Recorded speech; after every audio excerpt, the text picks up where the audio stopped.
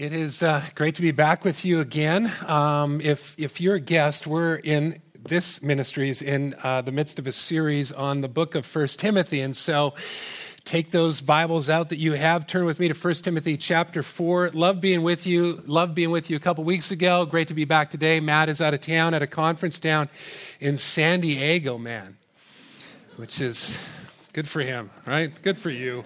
Good for you, Matt.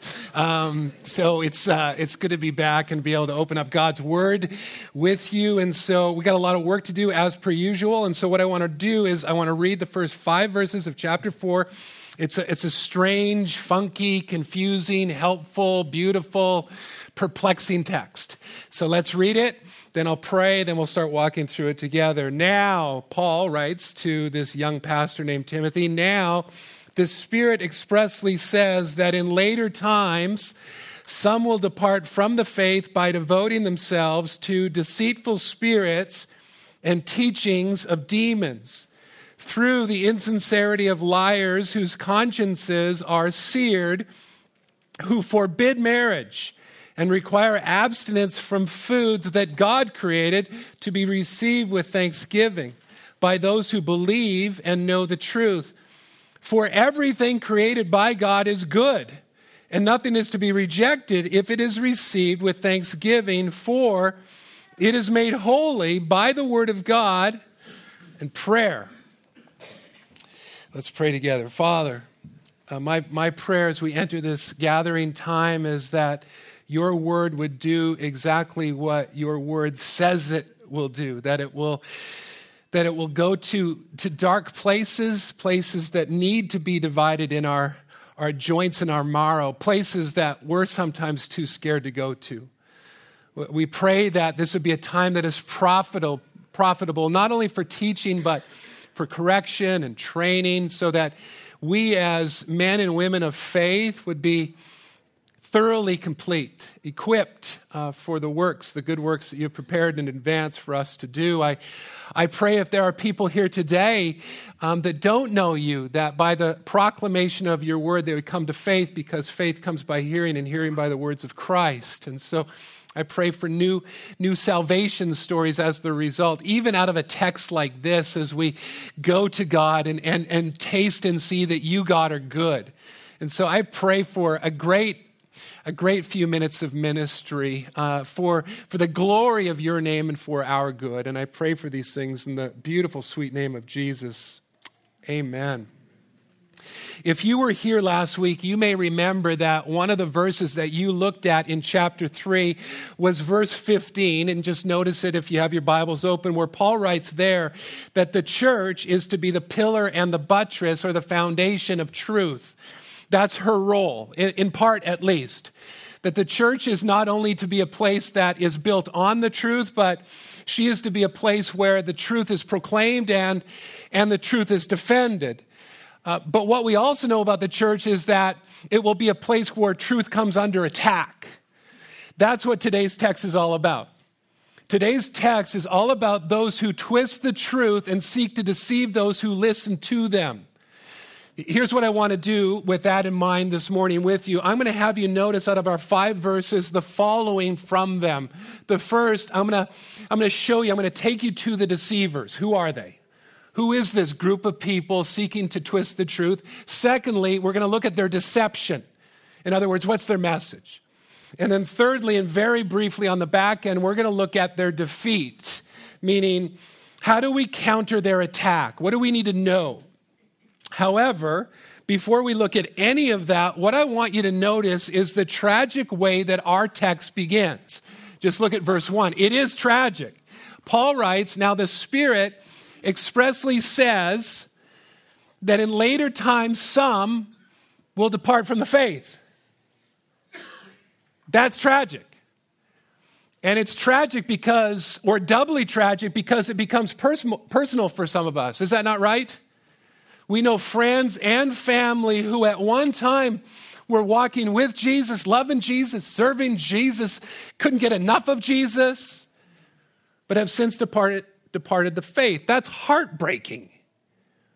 And that's how our text begins. But what it isn't is surprising. at least it shouldn't be, for the Spirit expressly says it will take place. When? Meaning, when did the Spirit expressly say that? Well, we don't know. Paul doesn't tell us. We don't know what Paul has in mind when he talks about the Spirit plainly or expressly saying this. We don't know if he has in mind some texts from what we would call the Old Testament, his scriptures. We don't know if he has in mind perhaps a personal word that was spoken to him that he had shared with the church.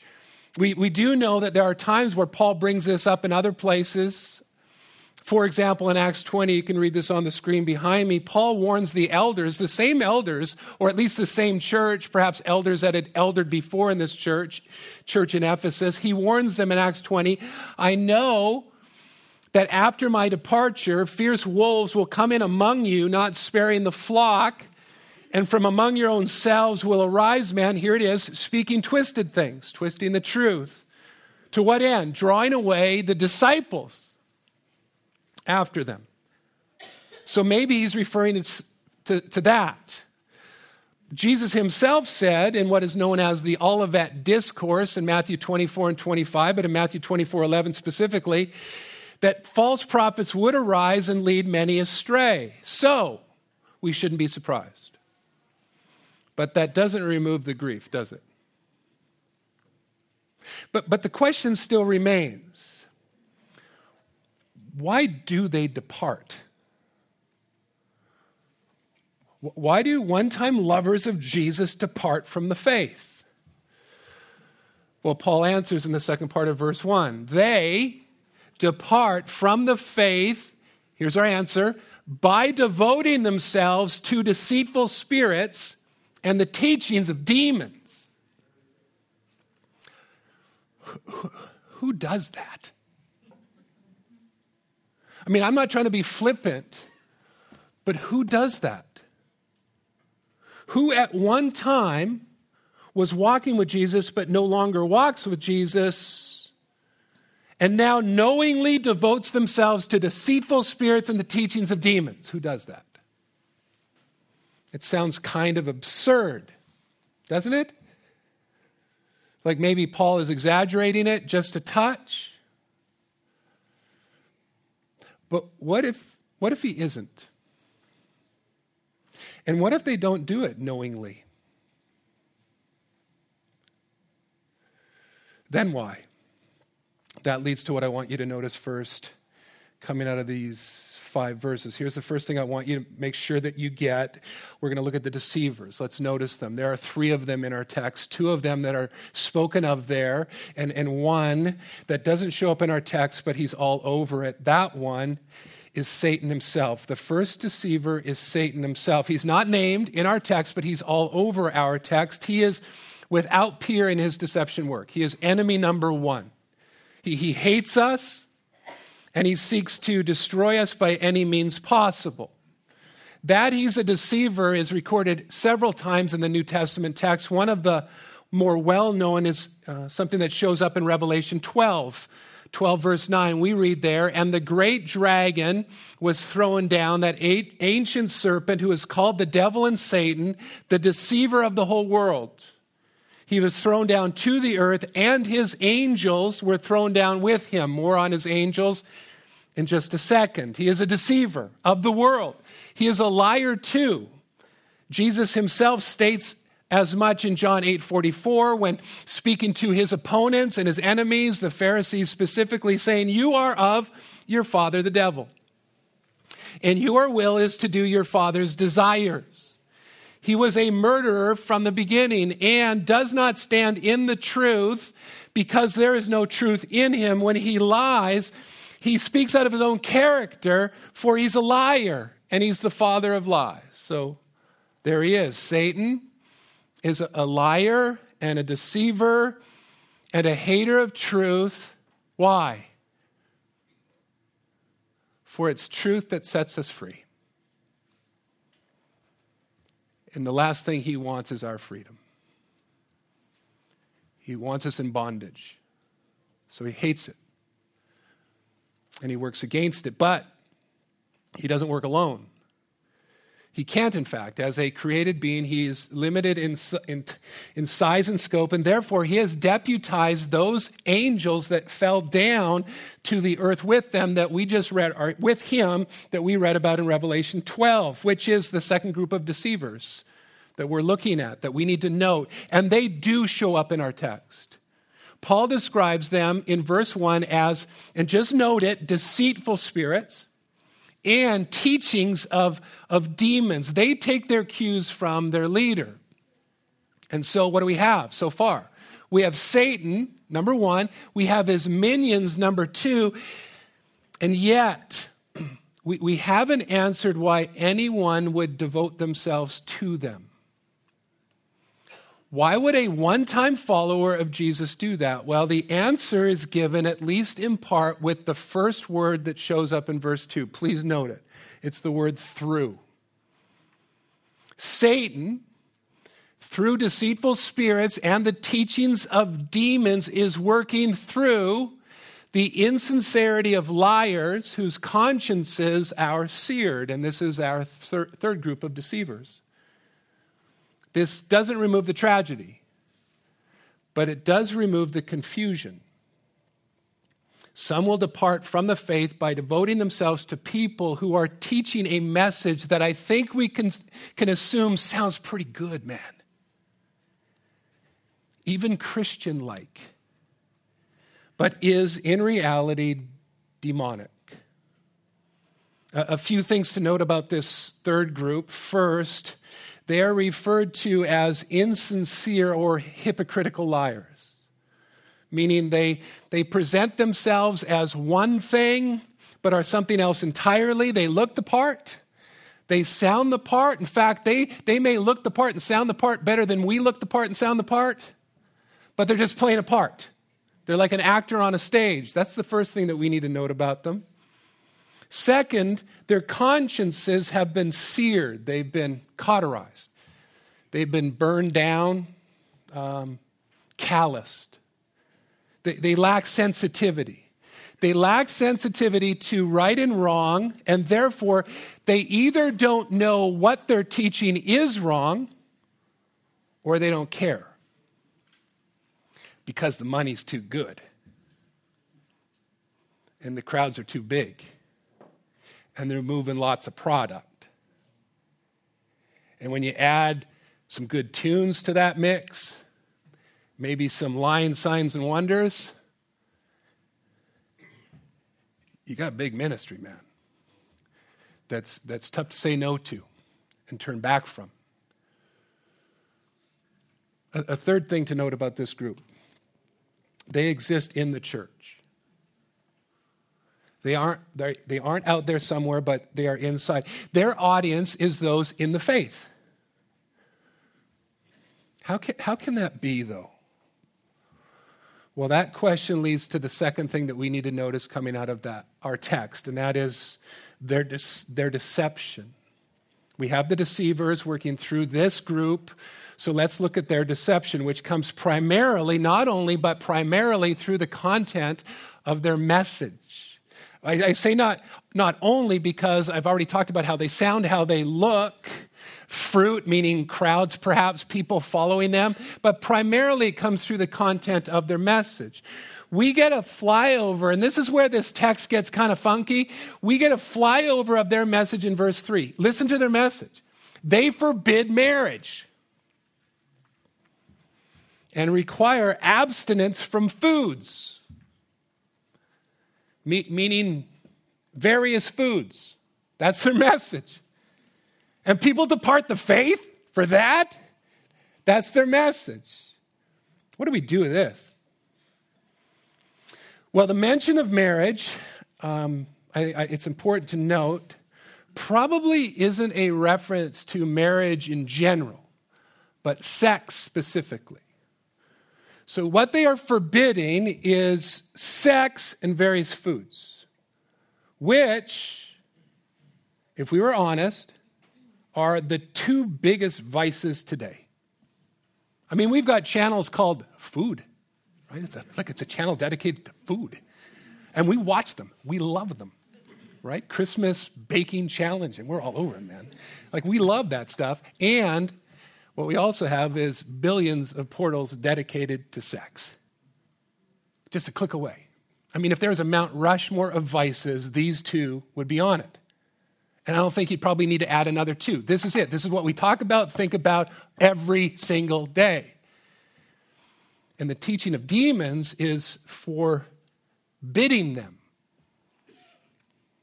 Again, how do we make sense of this? Well, one writes, and I like what he writes because it adds some insight, helps us with this. I'll quote him. Evidently, the teachings of demons was that physical appetite for sex and physical appetite for food was defective. They are inferior to a kind of asceticism. Asceticism, big word that just simply means a severe treatment of the body. They are inferior to a kind of asceticism that sees in the physical world not God's ideal for us, but something second class, something for the weak who don't have the wherewithal to renounce sex and certain foods. This was not just a deceitful spirit, but an actual teaching in the church that comes, Paul said, from hell. It was demonic. It's helpful. But even with that insight, let me ask you a question. Just think, just big community group here. What remains perplexing about the message? I mean, it sounds strange. You go, I don't agree with it. But what's perplexing about it? What's perplexing about it, at least to me, is it doesn't sound like the teaching of demons. You know what I mean? The teaching of demons sounds like have sex wherever, whenever, however, with whoever. And food, eat. Lots. Stuff yourself. Right? Eat food while you're having sex. That sounds like the teaching. You can't believe I said that. That's okay. That sounds like the teachings of demons, does it not? I mean, gluttony is a sin, right? It's one of the top 7. Gluttony is a sin. So why would a demon keep you from eating? After all, wasn't it Satan himself who said to Eve, take and eat? And now we're led to believe that he's calling for the opposite. Don't have sex and don't eat certain foods doesn't sound like Satan. It sounds like your mom. Right? Didn't we grow up like that? All of us, don't have sex, put the ding-dongs down, right? That's just me. This doesn't sound like Satan. That's what's perplexing about the message. So why? Why then is this the teachings of demons? And we must consider why, for nothing less than our faith stands in the balance. So I'm going to answer the question this way by saying that it's the teachings of demons because it takes us back, it leads us away, and it alienates us from. It takes us back to the garden. It leads us away from worship.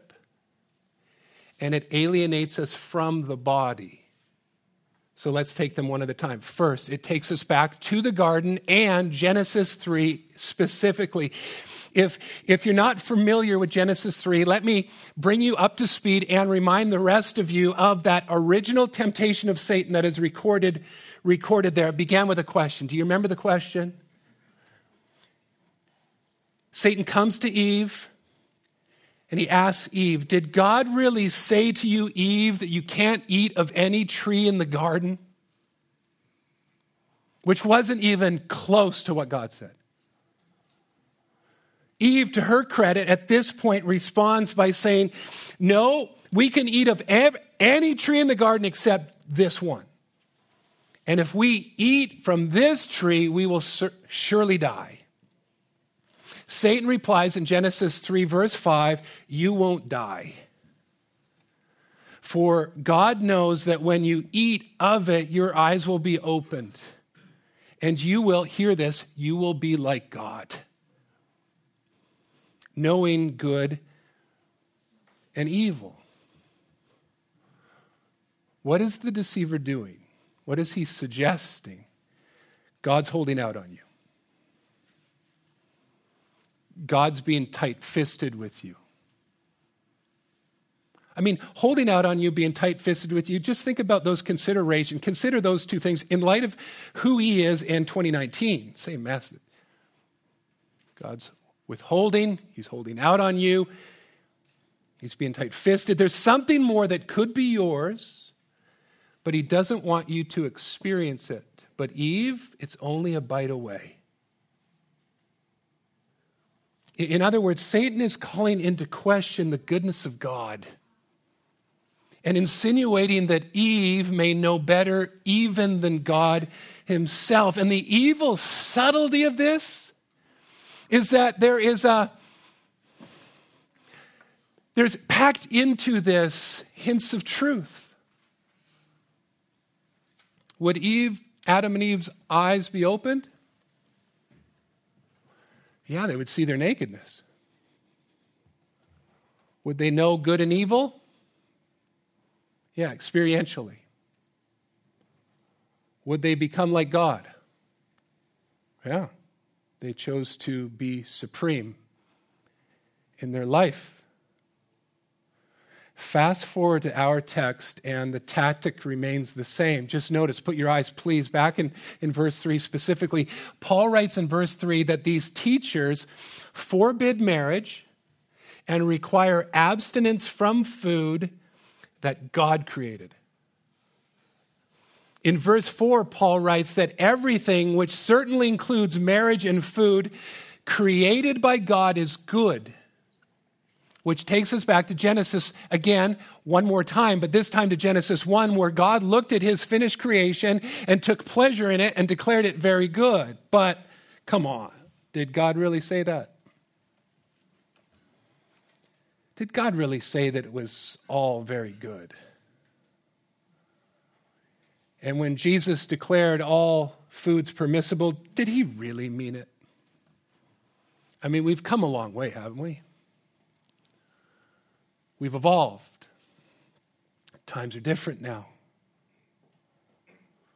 Maybe he's holding out on you now. Maybe he can't be trusted. Maybe you know better. Maybe I could experience some things we aren't experiencing now if we just abstained. Do you hear the similarities? Do you see why this takes us back to the garden? See, here's the truth about Satan. If Satan can get you to move away from God, doubt God, have you become your own God by having you take and eat, great. He's great with that. But if he can achieve the same ends by having you not take and eat, great too. It's the ends he has in mind, after all. That's our deceiver, by any means possible. But not only does their deception take us back to the garden, but secondly, it leads us away from worship specifically. Again, just here's why that is. Just notice one more time in verse 3. Paul says that God created sex and food to be received with thanksgiving. In verse 4, he adds, nothing is to be rejected if it is received with thanksgiving. He then writes in verse 5, kind of a confusing verse. In verse 5, he writes, it, meaning everything, is made holy, set apart, sanctified by the word of God and prayer, meaning God declared it good, and we thank him for it. Just a different way of packaging what he said earlier. So what does this mean? When you take it all together, it means that the things God created and declared good lead to opportunities of thanksgiving and worship. And therefore, when forbidden, we are led away from those opportunities. One of the sad things today is I don't think in the church we have a proper theology around creation, created things. Our world is, all over the place in this. We have people who worship creation, but all too often in the church, we don't have a proper understanding, again, theology, meaning we're looking through the proper lenses of how we are to view it. So much so that I've heard people in the church say, who cares about creation? It's going to get burned up in the end, so do whatever you want with it. We aren't to worship it, but we are to steward it. We need a proper understanding of it. So this is why this is very important in addition to just leading us away. So let's walk through it. A question, just for clarity's sake, coming out of my previous point about if we take these things away, we're led away from worship. Just for clarity's sake, is eating food and having sex worship? The answer is no. Not in and of themselves, but here's why this is so important. They do provide portals for worship. If, important ifs, if, number one, they are received by people who believe and know the truth. That's verse 3, meaning they're people of faith. Why is that important? Because without faith, we can't please God. So if those things, created things, are received by people who believe and know the truth, that's the first. And number two, received with thanksgiving, they become opportunities for worship. So eating a sandwich can simply be eating a sandwich. But if received in faith, with thanksgiving, to the God who gave us bread, like bread, like bread.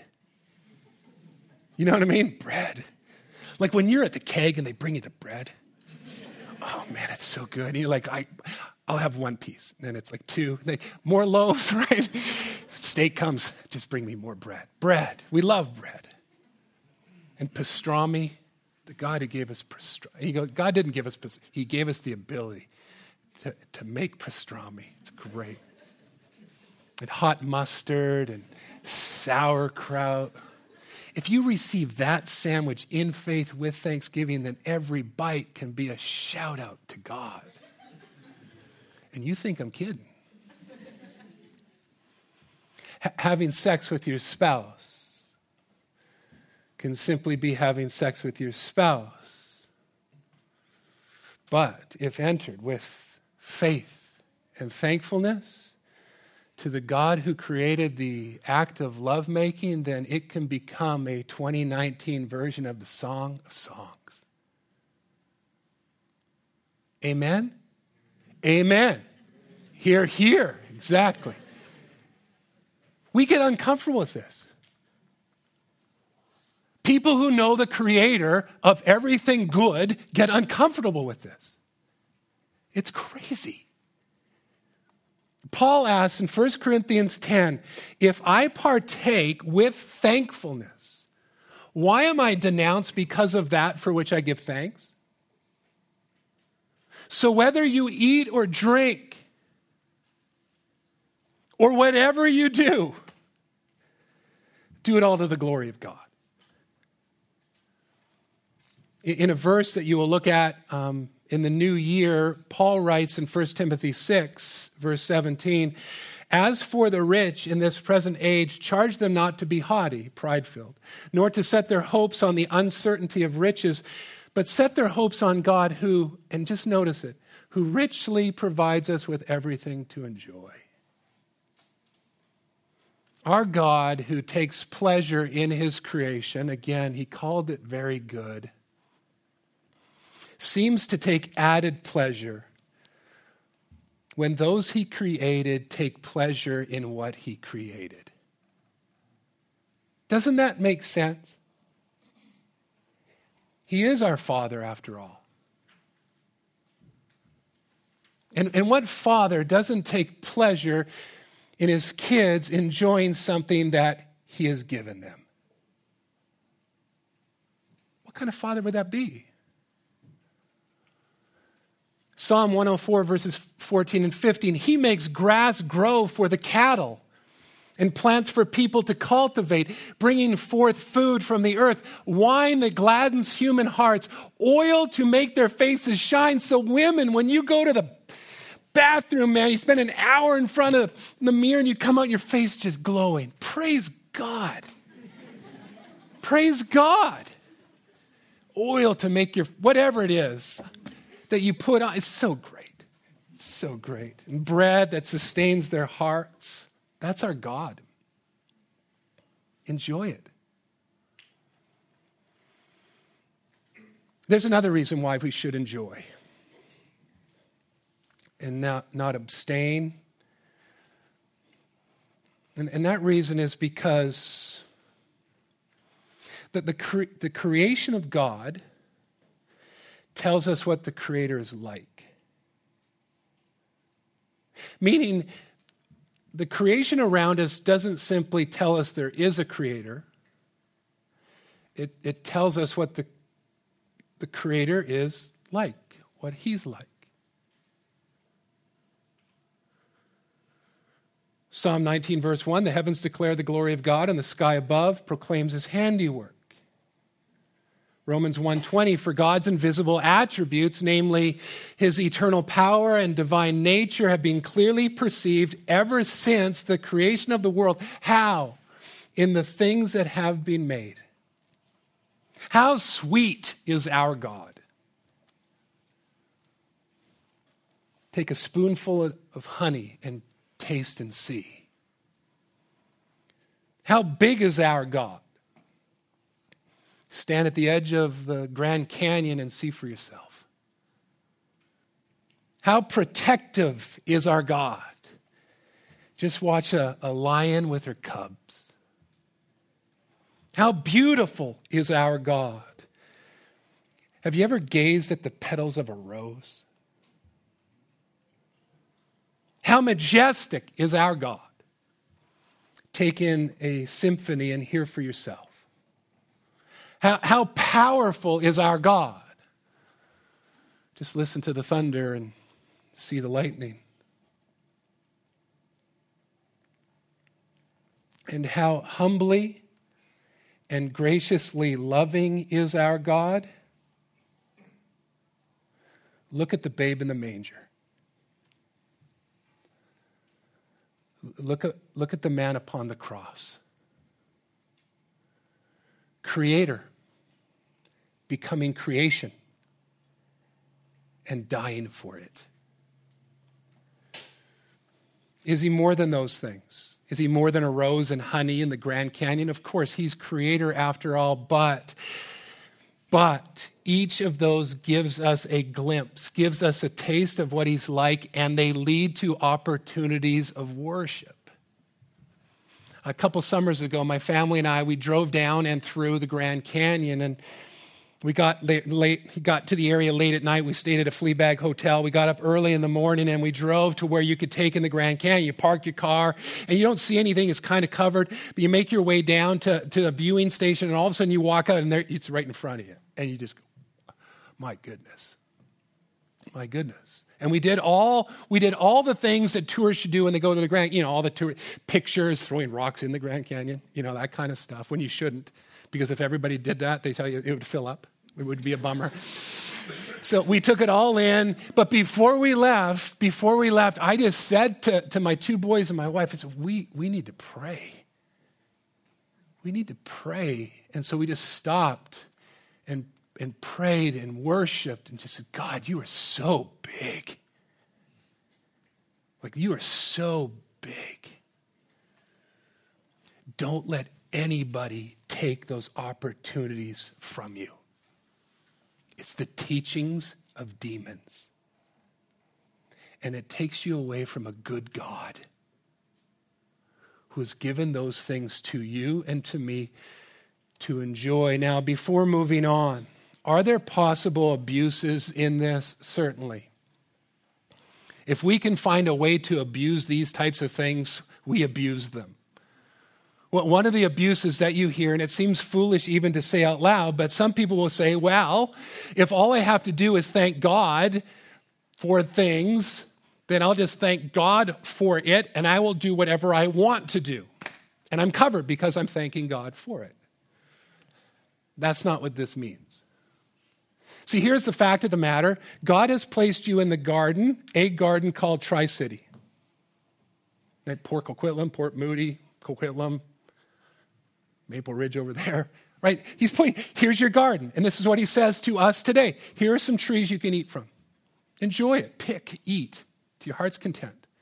These trees, doesn't matter how much you thank me for them, if you eat from them, you're outside of what I have for you. With the question, will you trust me? Do you believe I'm good? So yeah, we can abuse it that way. There's another question tied to this. Is abstaining from things bad? Just out and out bad? The answer to that is no. We are called to abstain at times from things. We're called to fast. We feast at times, we fast at times. You may choose not to eat certain foods for a wide variety of reasons. You want to look good in a bathing suit. So get rid of carbs. Carbs out of my life, right? Or some things are just not healthy for you, or for conscience reasons, for witness reasons. There's a lot of reasons to abstain. In fact, you may choose not to get married. Or you may want to get married, but perhaps that never happens. Great too. Nothing wrong with that. Paul, in fact, states in 1 Corinthians 7 that, you know what? Follow my lead and perhaps don't get married so you can really serve Christ and you're not distracted with spouse stuff. So great. So what's the difference? Motive. That's the difference. If you're choosing to abstain because you think it'll make you super spiritual,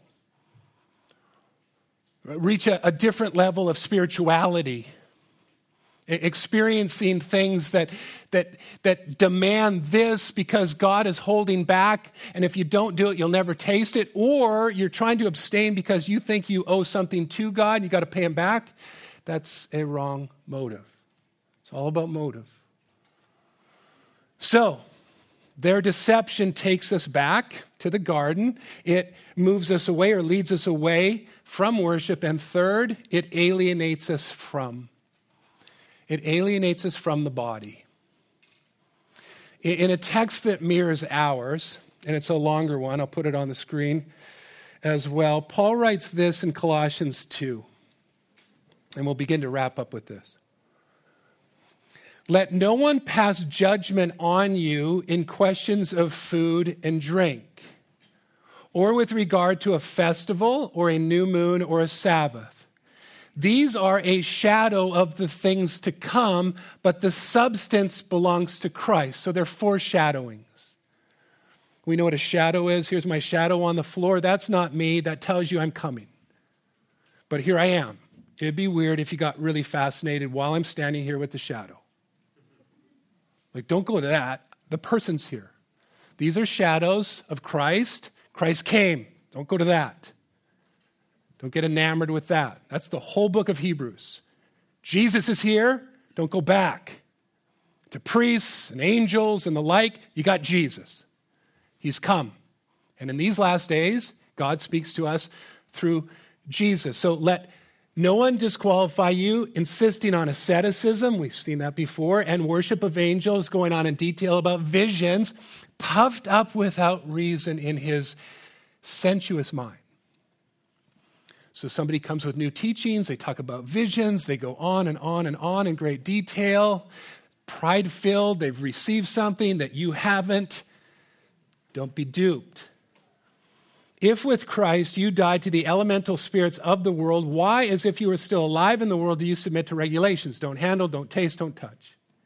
Referring to things that all perish as they are used, according to human precepts and teachings. These have indeed an appearance of wisdom in promoting self-made religion and asceticism, severity to the body, but they are of no value in stopping the indulgence of the flesh. Here's why I take you here.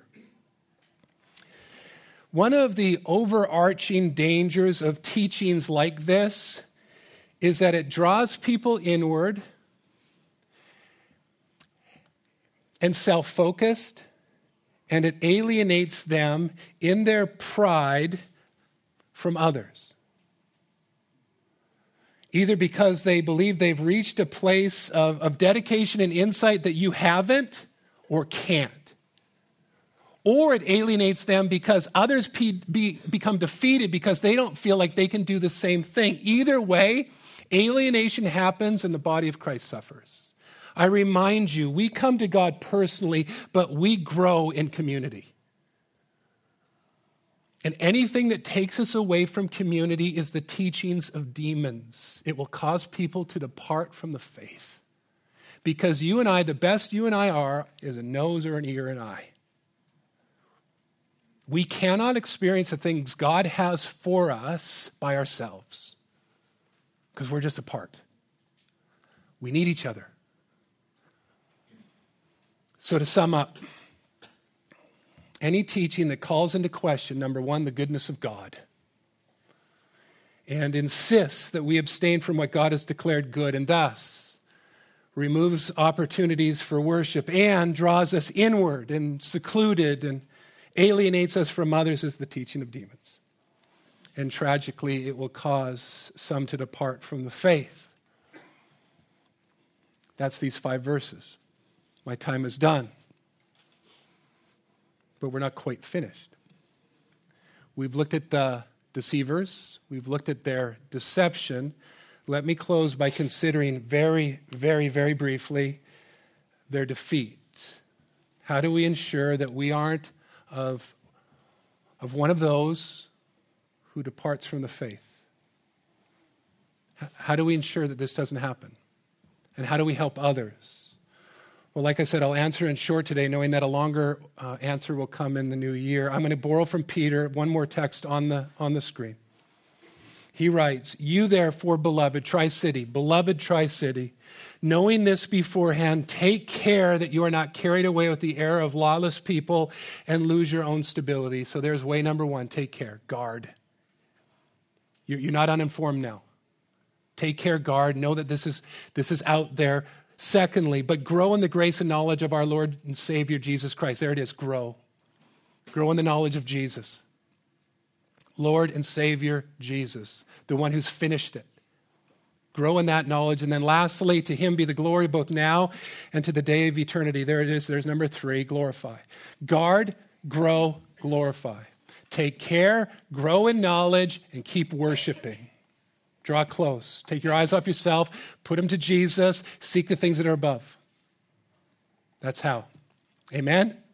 Amen. Let me pray. So, Father, we do pray as we now respond to this.